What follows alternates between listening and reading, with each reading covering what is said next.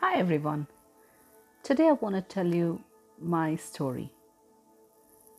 Everybody goes through stress in life, and my spiritual journey ended up because of a stress and a breakthrough that I had in my life. I was a flight person with Emirates Airline, and I did walk the talk. I looked after myself very well, and I got married. Very, very happy to be with my husband, who was more of a friend.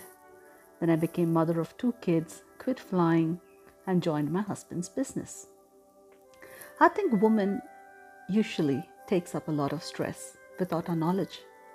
So I took job with a smile, pressure which came with that with a smile, children, sleepless nights with a smile.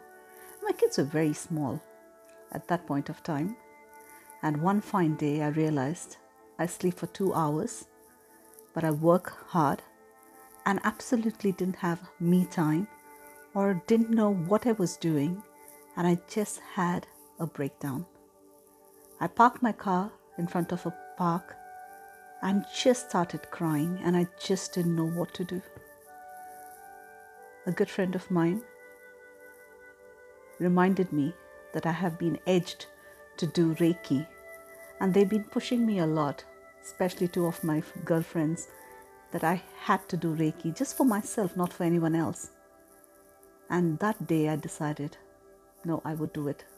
And I think spiritual journey and that path is the only savior that I can actually see which can save me. And it took me a while. First problem is my daughter just sticks to me and she will not even let go of me for a whole day. So these trainings were on weekend from morning till evening, and there hardly any time. I managed. I did the first training. My kids were still waiting outside the house, waiting for me to come back from the Reiki class. And in a matter of 2 years, I became a Reiki master. I went ahead and became Tamara practitioner. I did color card therapy. I did gratitude sessions. So now affirmations, gratitude, all this is part of, people use these jargons. And now that I've been and I'm overcome all this and I'm in a position to understand all this, I realized it's only fair I impart my knowledge to others.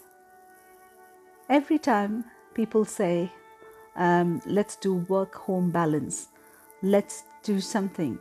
But all this, how do we do it?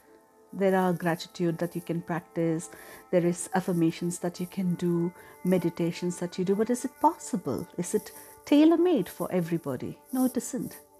Each and every one handles stress differently.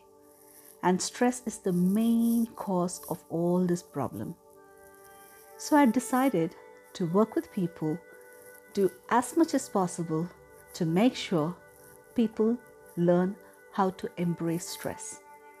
Once you make peace with stress, you can handle your life. And that gave me an opportunity to launch Home, which is spelled as HAUM, Home of Om. And I post a lot of meditation and life skills in that.